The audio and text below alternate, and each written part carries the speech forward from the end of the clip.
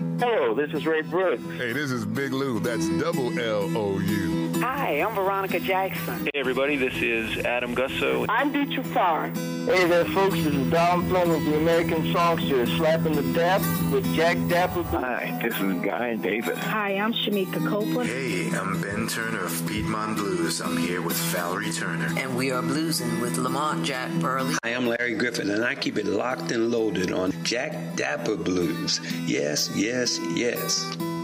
From 1840 to 1890, minstrel shows were the most popular form of entertainment in America. And it derives from two characters that were birthed within 4 years of each other. One, Jim Crow, created by Thomas Dartmouth Daddy Rice in 1830, and the other, the Zip Coon, first performed by George Dixon in 1834. One was based on a character by a white actor/dancer who blackened his face with burnt cork and danced a jig while singing the lyrics to the song Jump Jim Crow, and the other made mockery of free blacks who were portrayed as arrogant, ostentatious figures who dressed in high style and spoke in a series of malaprops and puns that undermines their attempts to appear dignified. Both of these characters would soon merge to make the coon, which has become a stain on the image of African Americans. However, at the same time, it was a catalyst for the successful careers of many African Americans at the turn of the century. Today, I speak with Dom Flemons, the American songster, about the history of blackface and minstrelsy in regard to early black music and entertainment and its effect today. First of all, welcome again, Dom, to Jack Dapper Blues. Well, Jack Dapper, thank you again for having me, man. It's always a pleasure. Yes, it really is. As you always say, there's a lot to unpack. I would like to read this excerpt, though, before we get into it. It was written in the Indianapolis Freeman, a black newspaper, by a writer called Tom the Tattler, okay, in 1901. I want you to dive into this excerpt first, because this kind of says it all. Again, 1901, he penned this for the Indianapolis Freeman black newspaper. And the quote goes as this: "The colored man writes the coon song. The colored singers sing the coon song. The colored race is compelled to stand for the belittling and ignominy of the coon song. But the money from the coon song flows with ceaselessness activity into the white man's pocket."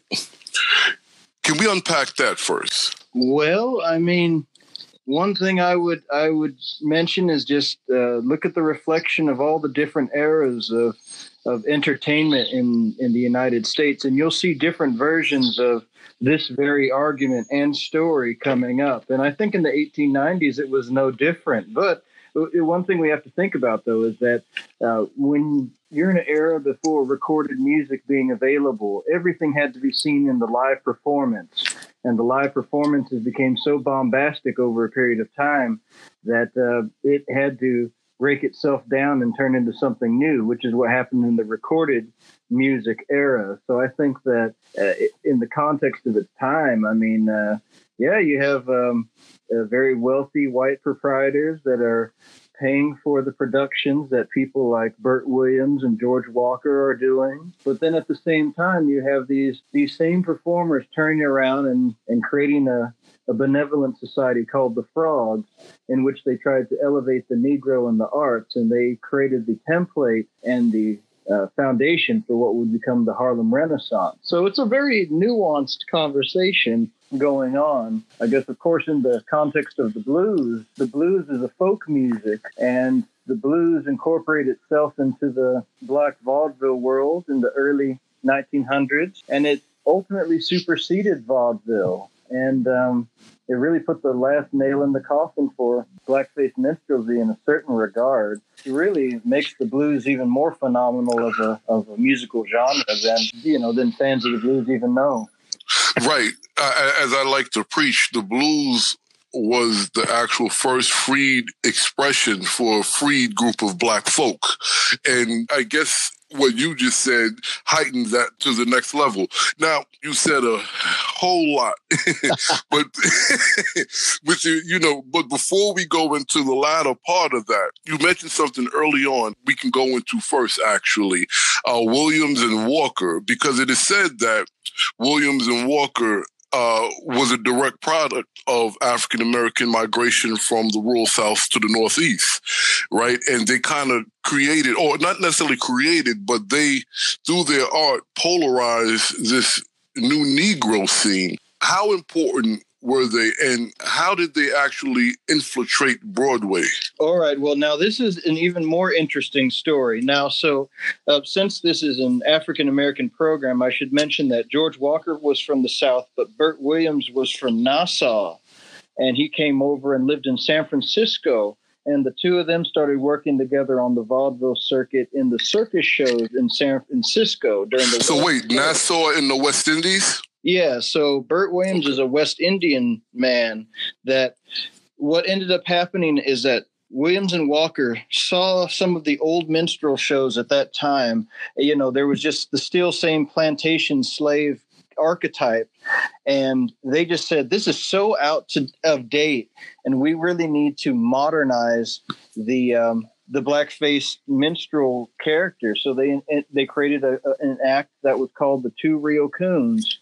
And they were really dapper. They wore like tuxedos, and they had kind of the big guy, little guy comedy routine, and they both sang. And George Walker then died unexpectedly at a young age. And then Bert Williams made recordings and became a big recording star up until about 1920, to the era of Mamie Smith recording the Crazy Blues. So he's like in the background this whole time. But for those two guys, they then saw these Dahomian Africans that were at the World Exposition Fair, and they thought to themselves, we should delineate our own characters based on these Africans we've met here. And they created a show called Sons of Ham, and then another one called In Dahomey. And there was another one that Abyssinia was the other one, so it was, they covered themes of African kingdoms in a musical comedy form, and it became huge on Broadway. And they created the Frogs after that because they had made enough money to make these big Broadway shows. And within the Frogs, they worked with James Rosamond Johnson, who worked with a guy named Bob Cole, who was also in the Frogs. They made the first colored Broadway musical called A Trip to Coontown, and they worked with Williams and Walker, and then they worked with James Reese Europe, who was the famous band leader, ragtime banjo orchestra leader from Harlem, who also was a World War I veteran. And James Reese Europe had these two proteges, Noble Sissel and U.B. Blake. Right.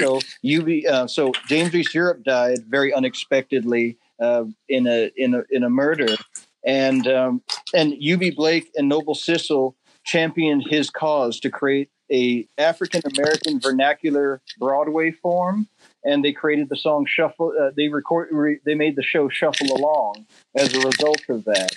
And so it's this really long timeline of black vaudeville that links back into blackface minstrelsy, but it evolves into this whole other African-American art form. But again, it's in the context of theater, and that's something to really keep in mind with everything said and done. People were thinking of this as a style and something that they did to create a character. And as while it may not make sense to us in modern day context, this is just what people did. And so it's a very interesting and complex, very strange history too. It is. And what I find interesting is what you just shared with us almost reflects this statement that I'm about to read to you that I came across. It says that after the Civil War, the function of the blackface characters were meant to be authentic, an authentic representation of African Americans instead of the carnivalesque mask that it started out to be. So I think this is a good time to backtrack and kind of give the origin and how these things kind of came together, right? Because we have a couple of things going on. We have the beginning of Blackface, which was Thomas Daddy Rice, right? That's right. Jim Crow, and then a couple of years later, we have the Zip Coon, and somewhere these things merged and made a lane for Black music and entertainment. Can you unpack that for us? Oh, sure. Well, this is the sort of odd part about it, because it turns into this interesting story of American popular culture as seen through the theater. So in England, they have a style of performance art called music hall, which is like basically you have an actor who creates a character. Like there's a guy named George Laybourne, and he had a song called Champagne Charlie Is My Name, which people that are fans of Blind Blake would know that he recorded that song. But Champagne Charlie was his character. So it was George Laybourne as Champagne Charlie. And then he sang all these songs as Champagne Charlie. And that's part of the music hall art form. And so breaking away from that European antecedent, in America, we developed our own type of folksy, American crass, musical theater form, and Blackface Minstrelsy was a part of it. And of course, in New York City, between the years after the Civil War, leading into the early 1900s, First World War, even Second World War, the population of immigrants of every different ethnicity is overwhelming. So, musical theater took on all of these ethnic groups and sort of did their own sort of crass, stereotyped musical form, because at the time, music had to be composed. And so when you get into Blackface Minstrelsy, you're thinking of early American composers composing the vernacular sounds of what they think African American music is. And so it creates a dichotomy of, is this something that they're really doing, or is this something that the writer said that they're doing? So Blackface Minstrelsy is reverberations of this idea again and again, because and how it fits into African American music is, of course, you have early African American music, banjo and fiddle, and you have these early types of instrument being brought over and then mixing together in the rural Southern vernacular music. Then it goes up and it becomes a popular music form. So then it translates over. So like a guy like Daddy Rice, he's an Irish American guy that is a dancer. And in St. Louis, the story goes, he saw an old stable hand that had this little kind of limp that he did. And then Daddy Rice, he figured out a dance that mimicked what this guy was doing. And the thing went over so well in the theater that night, in the context of his theatrical play he was doing. He got 30 encores, and people loved the character, the dance, and the song Jump Jim Crow. So he was selling three things at one time. And there was a whole set of archetype Blackface characters that were in place. By the time we get to the end of the Civil War, it's such a well-known form of entertainment. It's like, think of like, to get really silly, think of a show like The Simpsons. There's a mother, a father, a daughter, a son, and a baby, and they just do wacky things. So by the time you get to the end of the Civil War, the archetypes are set in place. So when African Americans want to get into entertainment, they just have to learn how to be Jim Crow or Zip Coon, or they know how to play this character or Tambo or Mr. Bones, and they learn those theatrical forms. And then over time, you find slowly and steadily they evolve and they make their own African American version of it. Even with the minstrels, the Virginia minstrels usually meant a white group. Georgia minstrels usually meant a black group. So when you think of like the Fish Jubilee Singers, the first time they're out performing, people are like, wow, this is the sort of the weirdest minstrelsy we've ever seen, because they had been so used to African American minstrelsy that to see these people dressed in suits and doing very lovely classical spirituals was something that was a novelty, because it was just so different. And so it led to a snowballing of people saying, we want to see the real thing. What's the real thing? What's the real African American music? And it reverberates in that way, which is why African Americans by the 1890s, after Reconstruction and all the different stuff that went on up since the Civil War to the 1900s, the music reflects that. So then you have urban blacks that are up to date, ragtime people, because ragtime is the musical accompaniment to coon songs. So right. Ragtime is basically they take out all the words and ragtime becomes its own musical phenomenon. And that's a part of this bigger story. Of course, when it comes to the blues, we get to the vernacular versions of the Blackface minstrel shows that are part of the Deep South, because people in the North don't want to go into the South and tour. And that was true back then, too. Right. You had deep Southern traveling minstrel circus shows like W.C. Handy. He was a pit band orchestra for Mahara's Minstrels, which was a Blackface minstrel show, but it was like a kind of a classier circus like P.T. Barnum or there's even like something like the Universal Circus, which is a black circus. Imagine those things being combined in a single place, because in segregated times, that's all you had to go with. And from those circuses, you have people like Ma Rainey come out, and you have people like Lonnie Johnson is a part of that world, Big Joe Williams. And those people were all part of the Southern vaudeville, which also is part of the medicine show world as well. But that's a little bit of the unpacking. Sorry, it's a no. Part of history. it is. You know, I like how you were able to condense all of that into such a precise statement, because there's quite a few things I would like to tackle out of what you said. Like, for one, according to John W. Finson, the music that first presented itself as a model for realistic minstrel songs came from black religious songs or black spiritual, so to speak. So it was just kind of ironic that you said that, because I wanted to ask you about that. But sure. I want to unpack something else here, because I recently started a series on Charlotte Fortin Grimke, who, as you know, was the very first person to document black spirituals. And one of the things that I found that was, I don't know if it was odd, but it shouldn't be odd, but I think it's something that's rarely discussed. And that's the difference between the educated African-American and the non-educated. Because when she went to St. Helena Island, she found it very difficult to connect with and make a bond with the people of Sea Island who are just newly freed. Now, I say that because of something you just said, and I want to talk about that. The connection between educated blacks and rural, non-educated blacks in this minstrel and blackface world. What was that dynamic? Well, let me think. There's a couple of things. One of the things, I'll give an example. A few years ago, I wrote an article for the Oxford American about Gus Cannon. And it was discussing a song called "Can You Blame the Colored Man?"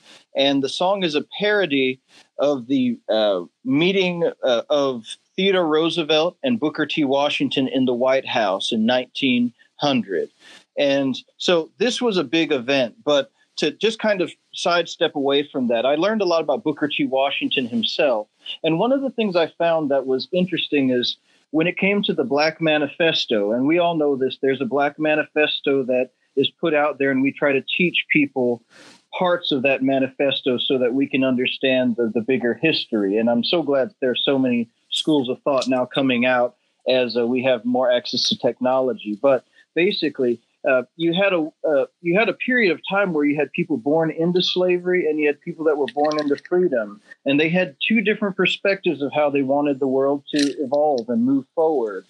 And you find that reverberating a lot as well, because of you have a guy like Booker T. Washington was more of a guy who said get a trade and really build up where you're standing, while a guy like W.E.B. Du Bois wanted to have more of an intellectual conversation about the rights of equality on a civil rights level. And of course, there was a certain point where Booker T. Washington's manifesto didn't resonate with as many people as it did earlier on, when they were coming straight from slavery saying, great, we got some land, we're going to grow it, we're going to make a city, compared to folks that were saying, well, we're in the city and we'd like to be treated as on the same level. I mean, that's two conversations that it'd be very hard to come to a single conclusion. Right. And I think that happens too when it comes to the music as well. You were either really deeply within the church music or you were deep in the secular music. And I think that those have always gone back and forth. And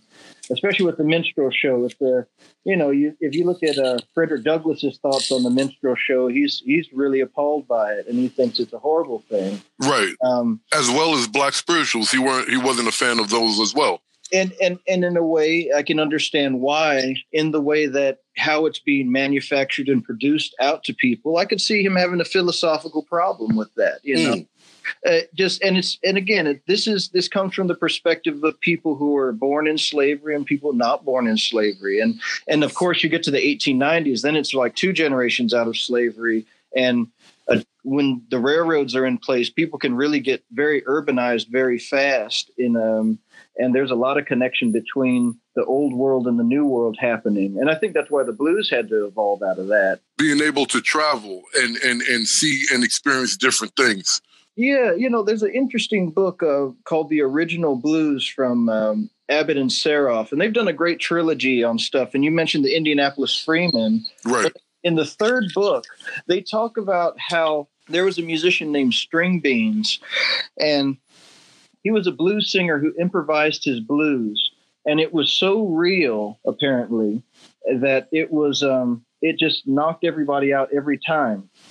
But because it was improvised and it was not composed music like everybody else in Black Vaudeville was doing at the time, they were all composers, publishers, performers, and it was a very elaborate system. And String Beans ended up dying very young, unfortunately, as well. And he never made recordings, but he set this precedent for improvised blues. And one of his famous lines is, if anybody asks you who composed this song, just tell him it's Sweet Papa String Beans. He's been here and gone, which is a blues line that resonates again and again as a particular piece of blues vocabulary. And apparently the realness, instead of having to play a character, the realness of the blues, it put the final nail in Blackface Minstrelsy. And the book kind of ends out where they say, well, we got nothing left, because the recording companies came in and recorded all this improvised blues, took all the money, and there was nothing left for Black Vaudeville, Yeah. And this is where we see, if I'm not mistaken, the names of the artists, the names of songs, and the context of songs becoming more travel-based, right? Like Route 69 or This and the Third or I'm on or some type of river or whatever the case may be. That's right.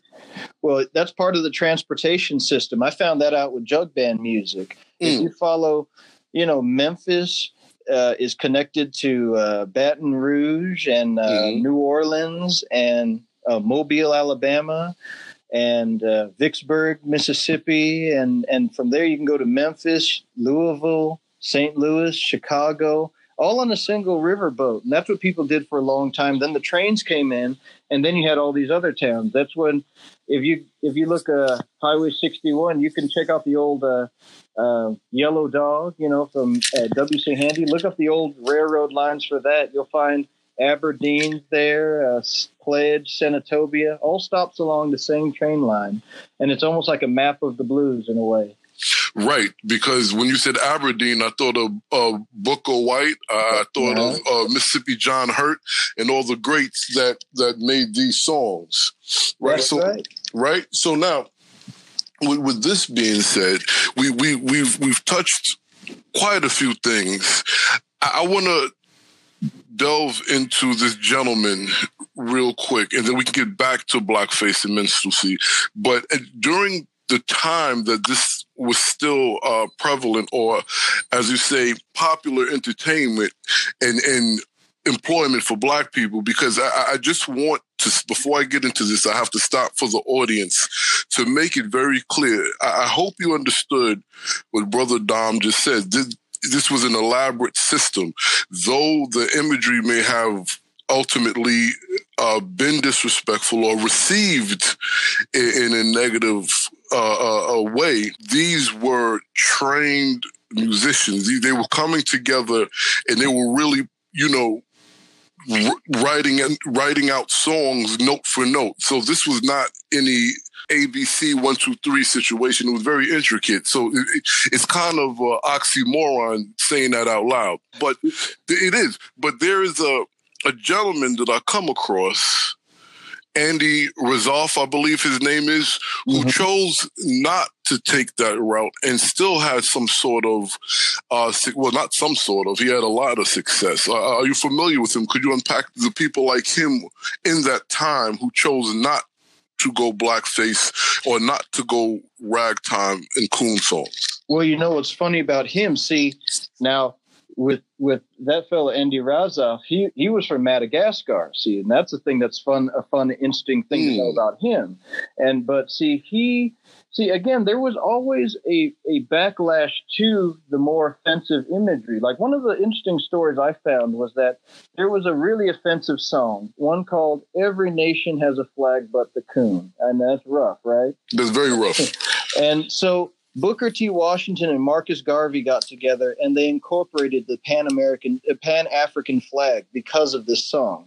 And so like there is definite response to all of the offensive imagery that is happening all along the way. And of course, by the time the Harlem Renaissance really begins to evolve, they are evolving past the old minstrel imagery. But, you know, like when you think of Langston Hughes, he has banjos and countrysides and stuff like that in his imagery, but it all really elevates past the cabin in the sky, if we want to talk about the movie. And they just they evolve into this beautiful, glorious jazz. And that's kind of where the upper echelon went. But we have to remember there's a Southern vernacular music form that evolved out of all these brass bands being around. Like when you hear a guy like Charlie Patton, you can tell Charlie Patton went to the old tent shows and saw people like Ma Rainey or Bessie Smith early on, because these women had careers 10 years going by the time the record companies discovered them as new artists. And again, that's a thing. We see that in the modern era where you'll have musicians that have been around for years, but they finally cut that first major label record and everybody's like, oh my God, overnight success. But, but you're like, well, he'd been doing it 15 years on the street with all the folks that have been supporting him. And Ma Rainey and Bessie Smith and all of them, they came out of that world. Just like Mamie Smith is part of the Harlem cabaret world. Right. And so it became like, for a while, the trend was, let's get black women singers. And it was in a response, because remember, like your quote said early on, talking about coon songs were sung by blacks, there was a movement of white singers, white women singers, people like Sophie Tucker, who was the last of the Red Hot Mamas on Broadway. She sang coon songs as a coon shouter, was what they called them. Right. And they sang songs like Bully of the Town, which are, I mean, if anybody listens to these songs, they're dropping the N-bombs like there's no tomorrow in some of these coon songs, and it'll knock your socks off to hear a cylinder recording that's speaking this language. But it was done by white women. And again, if we think of the women's liberation movement and stuff like that, it's also reflective of this particular type of song with ragtime. So Sophie Tucker was doing that. And at first, the blues divas were known as coon shouters as well.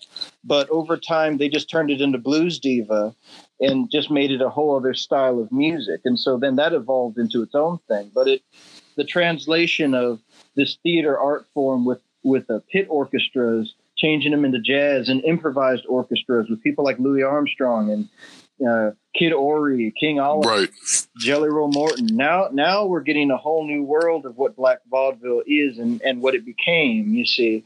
And so the blues is still the vernacular music that was there beforehand, and it was there afterward. And a lot of the black string bands like the Mississippi Sheiks, they got a song called what is it called? The Mysterious Coon. Right. That's one from the first black musical, A Trip to Coontown by Bob Cole, one of the Frogs. That's one of his songs. And so they record that in their repertoire along with fiddle breakdowns, as well as Sitting on Top of the World. And see, as a group that understands that black vernacular music is multiple things. They recorded a lot of different types of material. And of course it translates over into blues and jazz and gospel music as well. Right. So would you consider Pick Poor Robin Clean by Geeshie Wiley and I can't think of the other sister's name, but that would be considered a coon song based on the commentary of the lyrics? It would definitely be in that vein. That one's kind of a combination of both the formal song and a vernacular version of it, because it has a combination of both of those forms. Because and that's what happens too, is like any type of popular music, once it goes out there, it reverberates in the rural communities, and so you find these very interesting evolutions of the song forms coming through within the early recorded music, especially when we get into the late 20s and the early 30s, where you have a lot of rural performers that are performing their own original songs, or sometimes pulling out these older songs from the Black Vaudeville era. Like Bo Carter has the one, Turnip Greens. Right. That's another one that's connected to Cow Davenport, who is a famous ragtime piano player, blues singer, as well as a vaudevillian. So it has these very interesting reverberations that come through all across this particular genre. But again, it's very, very multifaceted. It covers so much ground, because there's a northern version and a southern version, and then they even reverberate each maybe 5-10 years, you know? Yeah, I do. As I listen to you break this down, I think of the rap version of hip hop, because the rap version is the actual vernacular of the people. And I think about the reality of how the lyrics evolved from one thing to another, and the reality of the people's communities become prevalent in the songs, and then in all genres of African-American music of current, the last 10 to 20 years, you see this reflection. So when you broke that down, that's kind of what was going through my head. Now, man, you've unpacked quite a few things, which is very good. I would like to discuss, because, I mean, you are the American songster.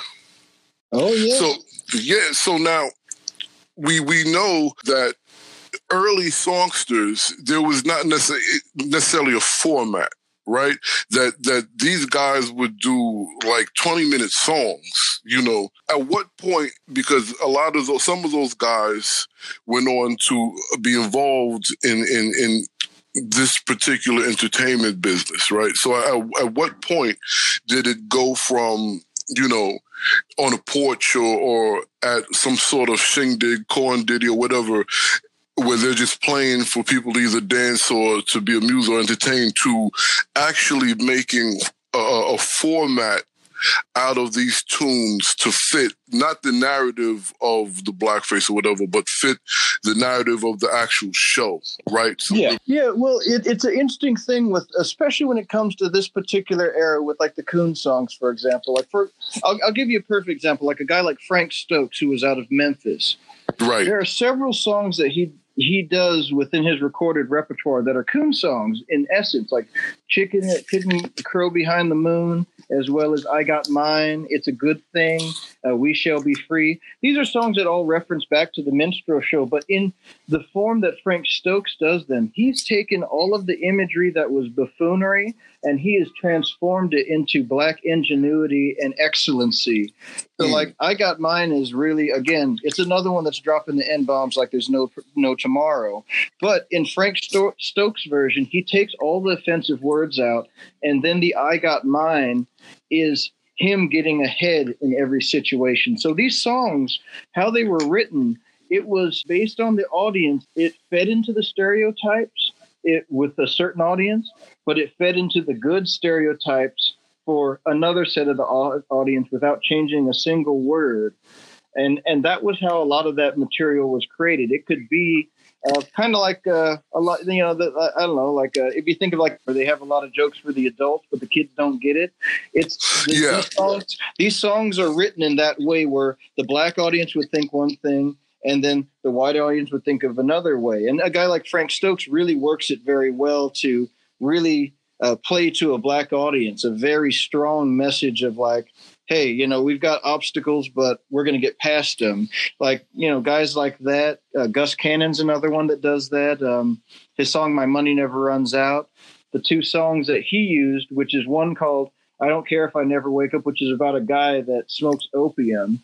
And he changes it into this song about being the best he can be.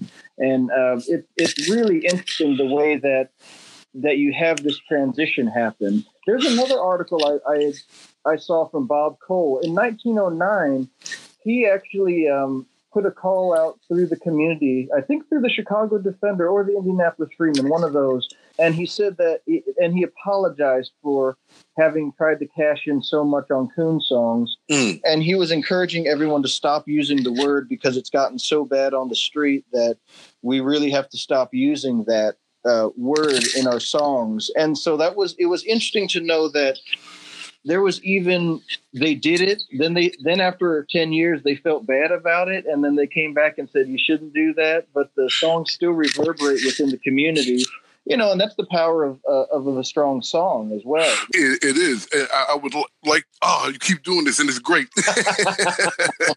Because in the coon song at the turn of the century, this was considered, or actually even before the turn of the century, right? We could say 1880s to 1900, this was considered a great innovation by African-American musicians, coon songs. However, at the turn of the century, racism was intentionally used through coon songs because of fear of whites that African Americans were migrating from rural into their areas, particularly the North. Could you unpack that? Because based on what you just said, it sounds like a group of these artists understood the impacts of these things. Absolutely, and that's what that was what they were working with as well. And it gets really odd until it really seems very odd until you start to look at the individual lives of these performers. Like a guy like, you know, Burt Williams worked with guys like Will Marion Cook, who was like a classical musician who, because he couldn't get the positions he wanted within legitimate opera, he went to writing coon songs. But he was writing harmonically interesting, harmonically different compositions within the coon song formula.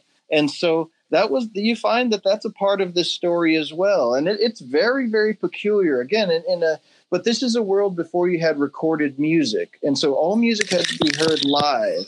And that's something that makes it very different than anything we could even imagine today. You know, yes. And so that's kind of where all that stuff fits, you know. But the blues is a very interesting thing. Like I mentioned the guy String Beans, he had a protege, and Butterbeans and Susie were his proteges. So they're kind of a holdover to this guy String Beans from Black Vaudeville, but they're like a husband and wife vaudeville comedy duo, kind of like I don't know, like George and Wheezy from the Jeffersons.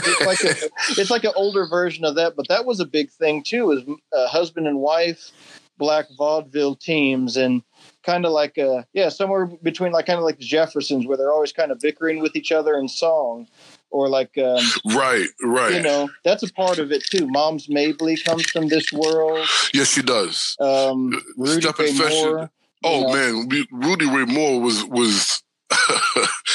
He was a brilliant businessman, if nothing else. Now, I want to ask you this question because we've kind of encapsulated all of these things into this conversation so far. So I would like to know, based on all this information, what does this say about Black folk, Black musical expressions, and I mean the blues specifically, but we can incorporate all African American traditional musics? Well, I mean, I think the most powerful thing is that in spite of the obstacles, there are so many amazing contributions that have been made by African American people since the very beginning. And that's something to just, I think, even to just sit and meditate on that for just one moment is very powerful in of itself. And especially if you're a big fan of the blues and understand all of the history that is encapsulated within this music, or you think of country music and old time music that have their roots in African American culture and African-American roots and African roots, Caribbean roots, the whole thing, just to be able to sit and think on how powerful this music has been for not just people in the United States, but all over the world. I mean, it's really something. Well, yeah. And I'll say, since you mentioned international success, Blackface was an international success in the 1800s. Exactly. Right. So please unpack this, because it's believed by some music scholars that Blackface gave actors and dancers the ability to make socially relevant statements against the system in a less intrusive way. What's your take on that? Absolutely. I mean, it's the same sort of reverberations we see within jazz history. You know, like when Billie Holiday first sang Strange Fruit, or when Nina Simone sang Mississippi Goddamn. These were songs that changed the course of these women's careers, because they took it there. And it changed the whole thing. But that it was also, again, think of the people who wrote it. They didn't write the songs. These were progressives that were writing these songs for these women too. So it was a combined effort in composition, in terms of social statements and movement. So that's in the legitimate world of music. But when we think of folk music, that's where people like Alan Lomax and John Lomax and John Work III come into it, because they're saying, see, these popular musicians, they're presenting this form of the story. But look, there's this other form of the story that we know exists. Here is our documentation to prove it. And that's why you have folk music and its documentation taking place around the same time, early 1930s, because they're seeing a change with technology coming in. Again, now this is where the 21st century relevance comes in. The technology's coming in, it's changing things and telling stories in a certain way. And now here are these other schools of thoughts that have to come up in defense to show that they exist, because without, the technology would just wipe us all out, or at least in theory, it would just wipe us out. But that's part of where you have this give and take, this push and pull of what's real folk music and what's popular, the popularization of folk music and the popular version of it, if you will. You know, and there's no right answer, but it's minstrelsy takes you there though. No, it does. And bringing up folk music, I would like you to incorporate someone who's considered like the king or the godfather of folk music, Leadbelly, because he's sung a lot of coon songs. That's right. Within his repertoire, again, we have to think of it as a broad repertoire and it being one type of song within this bigger repertoire. And Leadbelly, again, he's collecting songs just like any of us listening to songs. We don't have a single song we would necessarily go to if we knew all of these other songs. And Leadbelly took in songs like that and presented them. Again, his story has it tiptoes along the line, because he would spend time in Harlem, but they didn't like his accent because he spoke in a thick Southern accent. At the same time, when John Lomax came and told this incredible story of this musician, the New York Times, they published it as, murderer sings a couple of songs between homicides. And so the media had a lot of that backlog of racism still within, because it's only 20, 30 years before that was when Jack Johnson became the heavyweight champion. So this is, people are not used to this sort of type of music. But Leadbelly, again, he's singing not just coon songs, but Skip to My Lou, Midnight Special. He's singing a little bit of something for everybody. And that's what always drew me into the songsters in general, which is part of what I find so intriguing is a lot of the early songsters from the 20s and 30s, they have songs in their repertoire that lead into these earlier periods of music. And it's fascinating to be able to see what things stuck and what things just got passed by, Yeah, so because what I'm receiving, and I have to say I'm in agreement, this is such a complex world, for lack of a better term, that majority of people are really misinformed or maybe not misinformed, but receiving the impact and complexity of this world totally different than what it actually really is. Absolutely. And that's part of the interesting thing that I've found overall is especially when I started to realize that many of the early recording artists that I guess thinking of how we think of recording artists now, you'd think most people were playing material that's relevant to the exact moment that they recorded it. But to think that people recorded songs back then that could reference back to 30 to 50 years previous is something that I don't think that most of us would ever have considered being a part of commercial popular music, at least in the way that we see it in the modern era. And so we're finding that, but at the same time, in the world of streaming, you're also finding that too. People are just recording stuff and throwing it out there. They're making the 78s of their time, where maybe one obscure artist might have this interesting song that catches on, and that's their 178 recording. Right. Well, you know, with that being said, because now there's a couple of things we have to unpack, because we were speaking about it in regards to music, Broadway, but this minstrel world had a real impact on pop culture as a whole, right? Because now let's break down the players in this, right? Now, we already spoke about Jim Crow and Zip Coon, right? And then they became one as just Z Coon. Then we had the Mammy, we had the Uncle Tom, we had Buck, we had the Bedwench Jezebel, we had the Mulatto, and we had the Pickaninnies. Yeah. Right? So now we fast forward to even now, the last 20, 30, 40 years, we see many, up until today, we see many renditions of these characters in music, television, film, and we see our local and state senators and politicians taking part in this blackface, in their case, fiasco. How would you unpack that? Because we're looking at something that's a two-sided coin here. Yeah, well, it's really tricky with those particular parts of the culture, because we have to think of it again. Southern culture has a lot of contradictory points in it, and one of the things is that there's a pride in the culture in of itself, and that's where you have something like the Blackface Minstrel Show. As it evolved, it became an international phenomenon. That's why I mentioned theater, because when there was a circuit for international performance through the music hall circuit that would take you as far as Japan or Australia, also all over the world. And these blackface minstrel performers jumped on these circuits and played all over the world. And so that's a piece of popular culture that if you were someone in a foreign country and you happened to see a minstrel show, you would think that was American culture just by your one chance of seeing this show.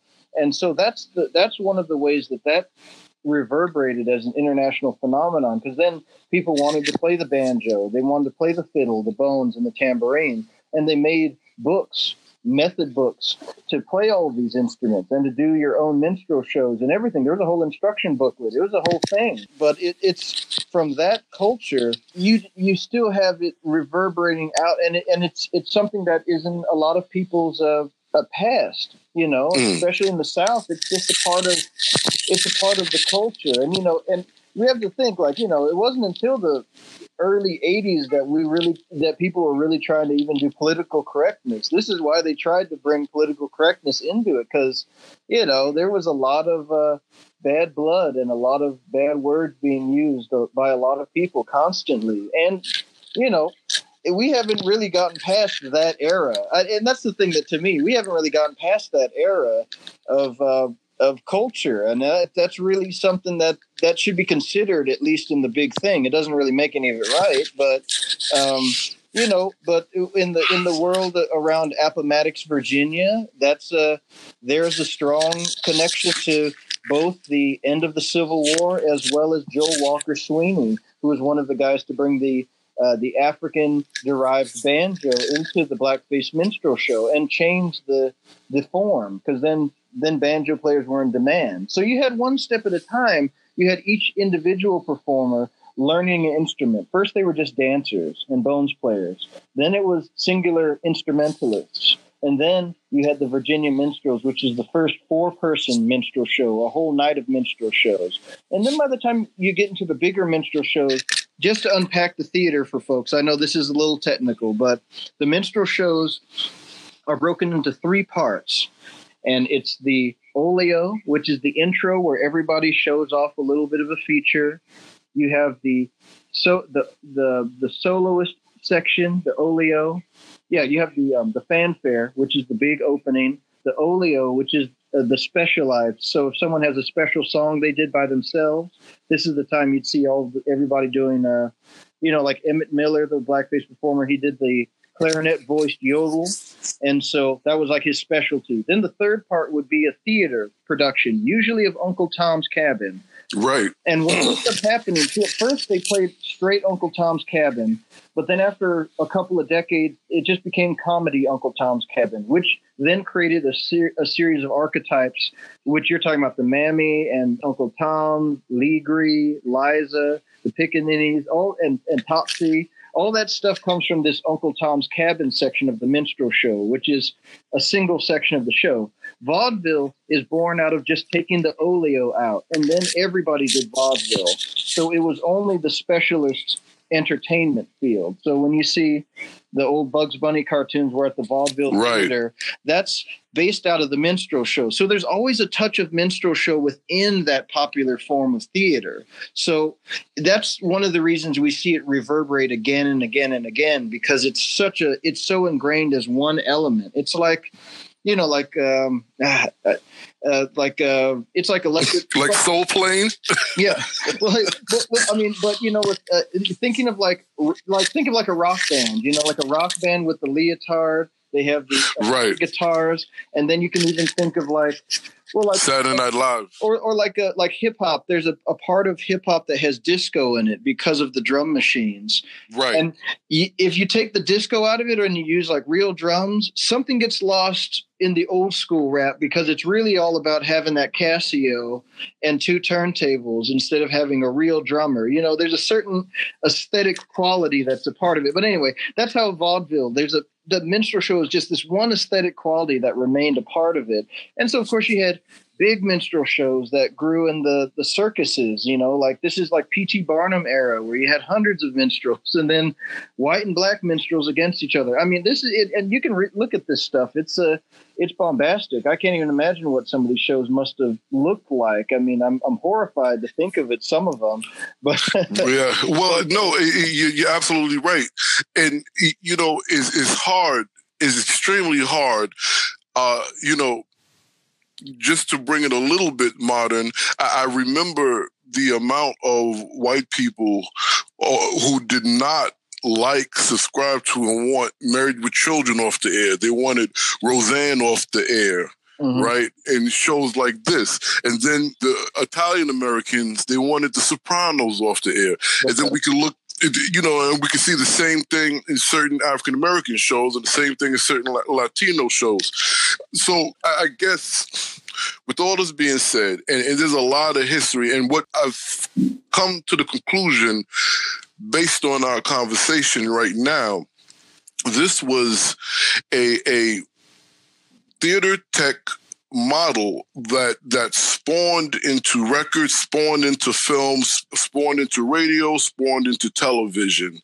Are we, as a collective, not you and I, are we taking this way too serious? Or because it's like, I loved Archie Bunker growing up, and then I loved Maude, and I loved George Jefferson. But all of these people were saying some really harsh things. Yeah. Well, that's what's tricky about this type of theater, is that at the end of the day, since it's based around masks, all the characters can take their masks off and then be something completely different. And that's what makes this type of entertainment always extremely confounding, because it really, at the end of the day, it's another mask, and that's one of the things that makes it so interesting to see how it's reverberated out there into the world.